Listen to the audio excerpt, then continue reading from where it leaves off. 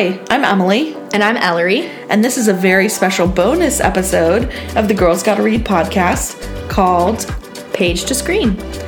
Yes, Page to Screen, where we cover a book and a movie and we talk about both, but spoiler free. Yes. This week we are talking about Radium Girls by Kate Moore. And the subsequent movie starring Joey King. Yes, who she is from The Act, which is a Hulu. Yeah, the true crime series about Gypsy Rose Blanchard. Yeah. Yeah. Did you watch that? Yes. Yeah. I love Joey King. She's also from The Kissing Booth on Netflix. Loved her in The Kissing Booth. I know you said The Act, but a lot of us know her from The Kissing Booth. That's where I knew her from originally. Yeah, for sure. But I wanted to sound more adult, so I said The Act. Okay, so the synopsis. The Curies, which is related to Madame Curie, newly discovered wonder drug, shines bright in the otherwise dark years of the First World War, and hundreds of young girls toil amid the glowing dust of the radium dial factories until they begin to fall mysteriously ill. As the factories try to cover up the shocking secret, these determined shining girls suddenly find themselves embroiled in one of the biggest scandals of America's early 20th century. That's the perfect synopsis for this book. Oh, so do you like that? I like that. So this story is so relevant to today because I still feel like we're fighting a similar battle to the one the women faced in the 1920s. Like a lot of times women aren't believed regardless of the circumstances that they're talking about. There's this like corporation feeding on the little guy. It's still relevant today, 100 years later. So I loved this book. Yeah, it was a really good book. Yeah. There were parts that I was like tearing up a little bit, honestly. Yeah. The hard thing about doing this episode, because it is nonfiction, we can't totally promise a spoiler free because it's all true. Yeah. So it's history. Yeah, so we're not spoiling the plot by like telling you about it. I also really liked this book. It's pretty highly rated. Yeah. So on Goodreads, it has a 4.2 out of 5. On Amazon, it has a 4.6, and then an 88% Google score. Yeah, that's pretty good. That is pretty good, even though we've talked about the Google score is sometimes a little inflated. Right. And then the movie has a 6.3 out of 10 on IMDb. And then your favorite, it has a 79% on Rotten Tomatoes. And then an 81% Google score. So the Google score there actually kind of matches Rotten Tomatoes. Yeah. Yeah. Yeah, I like Rotten Tomatoes for their movie scores. And then the Radium Girls movie specifically focuses on the New Jersey dial plant workers. But the book focuses on both the New Jersey plant and the Ottawa, Illinois plant as well. Right. Do you want to get started with a little bit about the author? Yeah. So Kate Moore, the author of the book, she directed a play that was called These Shining Girls. And she was so enthralled by the story of these girls who were exposed to radium that she wanted to create this story and do the research as much as she can. She felt like all of the representation about the Radium Girls was focused more on the legal battles in the court case and the medical side, and not about the lives that these girls led. And that was her main focus when writing this book, was to give these girls a voice. I would say that's pretty true of most historical look-backs. It doesn't usually focus on the people that were experiencing it. It more is like, what did we get from their experience? What did we learn? And I think this book does a wonderful job of including the women and showing us what we learned. Yeah, I agree. It also reads like fiction. It does. That's why I said the synopsis looks like a fiction synopsis book. Right. Or, synopsis just in general.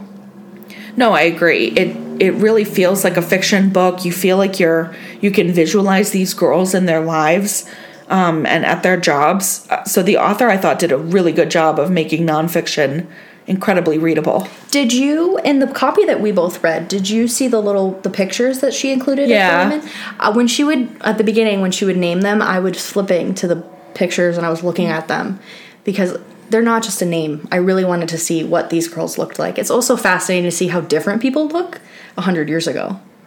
Yeah, I wasn't like flipping back and forth, but when I found the pictures, it made it that much more special. Yeah, it touched my heart. Yeah. Yeah. I think the hardest part about this book was just the gravity of the corruption.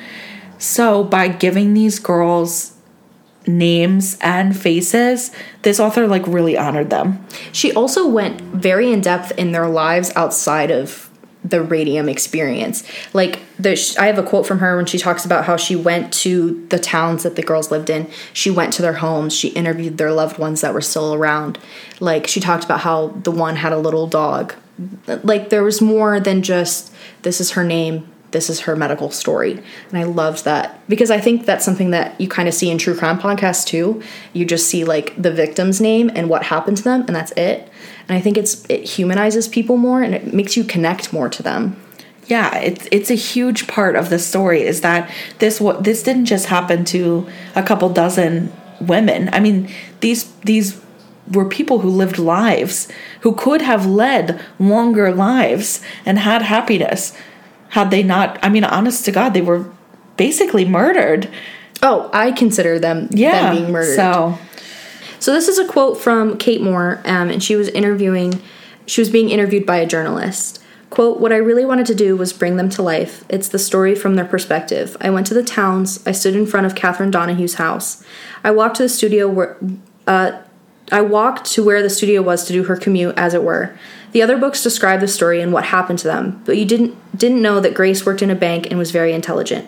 You don't know that Albina grieved because she lost all her children and wasn't able to have the family she wanted. You don't know that Edna had a little terrier dog," unquote.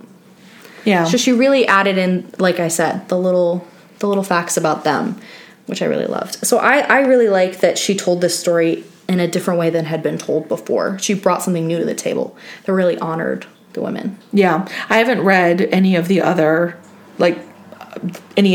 pieces or nonfiction works that she's kind of mentioned, but I don't feel like I need to. I think this book was really well researched from what I saw online in comparison. So it's a really good book. Aside from just the women, though, I also found this book was incredibly educational on radium poisoning, everything to do with the court case. Like, she did what the other books did, plus some. Absolutely. Yeah. Yeah. Yeah. Do you want me to give a little background on radium? Yeah. Okay, so I'm going to give us a little science section right now. So radium has a similar effect on our bodies as calcium does.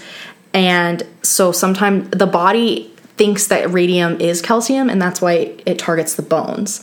That's why the women's jaws would just like fall off, or they would have issues with like their spinal cords, their hips, because once the radium would get in there, it would stay. Yeah. And then there would be the beginning, it would increase your red blood cell count. So that's why you'd feel better at the time. That's why it was working as like a miracle cure. An elixir. An elixir, yes. But then later on, you're dying of radium poisoning. So it's not a cure-all long term, despite those like placebo effects at the beginning. Yeah. Yeah. So when radium is ingested, 80% of it is excreted through urine or feces, but then it settles in the bones, the other 20%. Okay. So you have a 1 in 5 exposure rate, I guess. So specifically, these girls were hired by, it's the New Jersey Radium Company. Radium Dial. And the other one in... that one is called Luminous Processes. Right. And they were painting radium onto the faces of clocks to help them glow in the dark, which was helpful for soldiers overseas in World War I, so that they could tell the time when it was dark outside. In the trenches. Yeah. The girls were, the specific tagline of the company was lip dip paint. So they were dipping the paintbrush and then putting it on their lip to get the tip of the paintbrush into a fine line, so then they could paint the faces of these clocks easier. It's insanity when you think about the fact that they were physically ingesting the radium. And encouraged people. In the book, it talks about your first day, that's what you learn. Yes. And they tried to do water, like instead of doing lip dip paint, they would, dip it in water, but they wasted too much product, which again shows greed, money. Yeah. The women were expendable. And I also saw this when I was reading some research online. There were countries in Europe who were also using radium on clocks, but they were not using paintbrushes. They were using a tool that was like already fine tipped, like a long stick. And they didn't need to lick the tip of it. I didn't see anything about anything overseas. That's really interesting. Yeah, I think it was, I want to say Switzerland. Well, we're not going to put in what I think it was. I'll find what it was. Okay, love that. So, aside from being used to treat cancer, which was what happened when it was first discovered by the Curies. Radium. It was also a medicinal use to treat arthritis, tuberculosis, rheumatism, gout, and high blood pressure. Not to mention a beauty elixir. Yes, it would used in makeup. There was radium water. That is so scary. Radium water, Right. Could not imagine that. Whew. I'm just glad that there's things like the FDA. Not that I really trust the FDA, but I'm hoping it's better now. I guess we'll find out.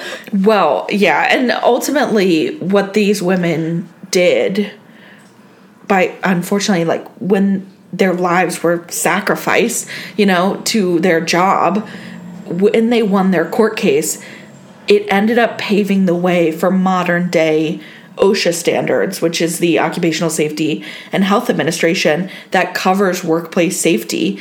When you think of any kind of modern day OSHA violations that have come out or anything like that against a certain company, you have these girls to thank for fighting as hard as and they really fought to get their case heard and to get their justice.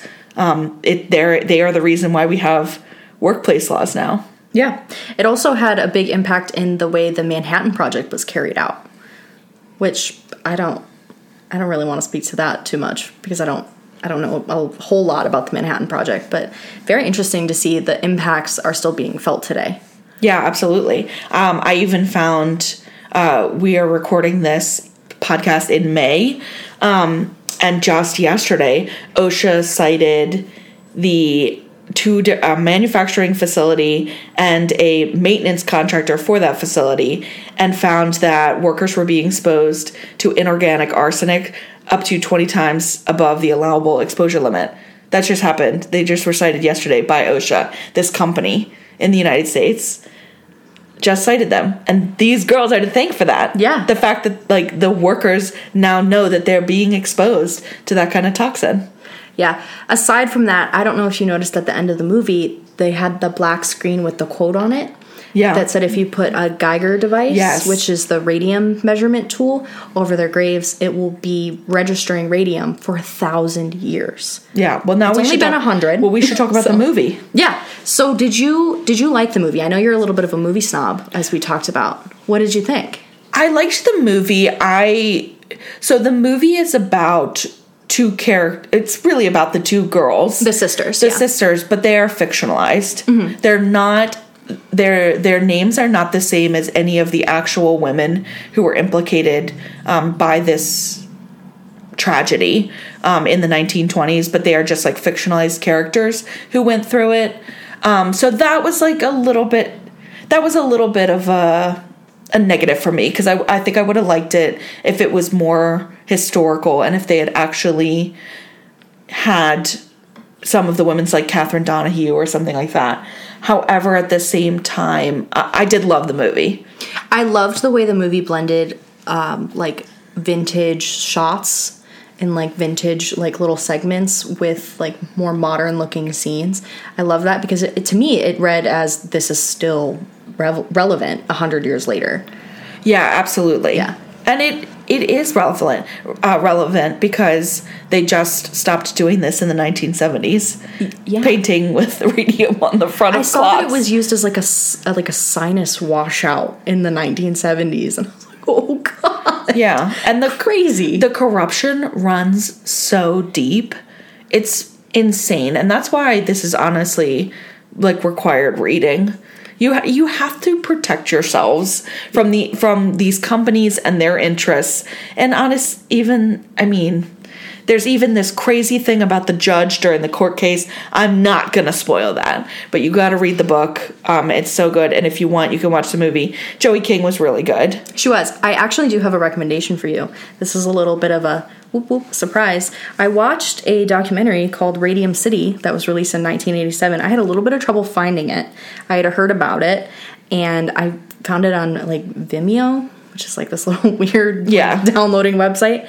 It's interviews with the families of the Radium girls and a Radium girl herself. Oh, wow. You would love it if you wanted something more historically accurate.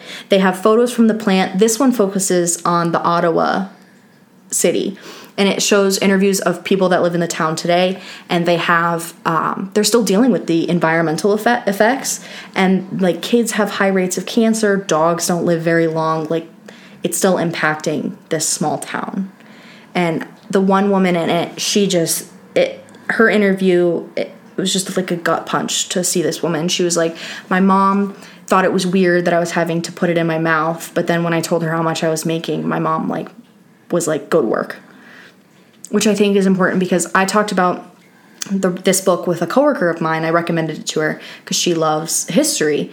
And she was like, I would have never trusted that if I would have had to put it in my mouth. And I was like, if you were 16 and the money was really good, you know? And if your company continued to tell you that nothing was wrong. Yes. And when you started to become ill, when you went to the doctor and they told you it was nothing to do with it. The entire country was using radium. Yeah. Also, makes me think of Teflon. They were dumping this toxic chemical into the water supply of a young town, telling them that it was fine. And Teflon was taking over the nation. It was in absolutely everything. It was in all the pans. It was everything. You were cooking with it, So, once again, for money. Yeah. Yeah. Money really drives this story ultimately because the women, they were racking up so much medical debt and it was bankrupting their families, and they just wanted their medical bills covered, and the corporation didn't want to do that. Yeah, and just deny. Yeah, they were even fighting them on the bills, saying not every medical bill is going to be paid. It's unbelievable how poorly treated these women were, and it really was enraging. Oh, the part where the doctors were saying that they all died of syphilis pissed me off. You're referring to the doctor who was trying to convince them that instead of radium poisoning, or what was radium poisoning, that they were actually having syphilis. Yeah. When these young girls were not married and were not having any premarital sex. No, it was just dragging their name through the mud. Right. And they were already dead, and you're still trying to slut shame them and keep them quiet by saying it's something that nobody wants to talk about at that point in time. Right. Just horrid. Yeah. Horrible for all of these young girls to be thinking that they have syphilis when they know in their heart that they don't. Yeah. It's ultimately a story of courage, of going against what you know. I mean, it was hard enough being a woman in the 1920s with no real voice, right? So to stand up against your employer and to go before a court and say that what is happening is wrong and you know it. The girls are really courageous. And sounds like we both highly recommend the book and the movie. I do. I highly recommend the book, and I think that everyone should watch the dramatized version, the Radium Girls movie with Joey King. But I also think that if you can find it, you should watch that documentary that I mentioned. You especially would like it. Yeah, what's the name again? Radium City. Okay. It was very good. The quality on it is a little harder because I did find it on a sketchy website, but still worth it. You can hear the interviews, and it was a different version of this story than the movie that we watched provided, which is why I wanted to watch it. Okay. Yeah. The girls are worth the sketchy website. Oh, they are. So I'll go for it. Well, I mean, my iPad hasn't gotten any viruses yet, so. Nice. Yeah. Okay, well, this has been a very successful bonus episode of Girls Gotta Read podcast. Make sure you follow us on Instagram so you can know what we're going to read next. Our regularly scheduled episodes that are longer do go into spoilers, so read those books before they come out. If you like this book, go ahead and let us know, or give us other suggestions for movies and books that we can read and watch. Thank you for listening. Yeah, thanks for listening. Bye. Bye.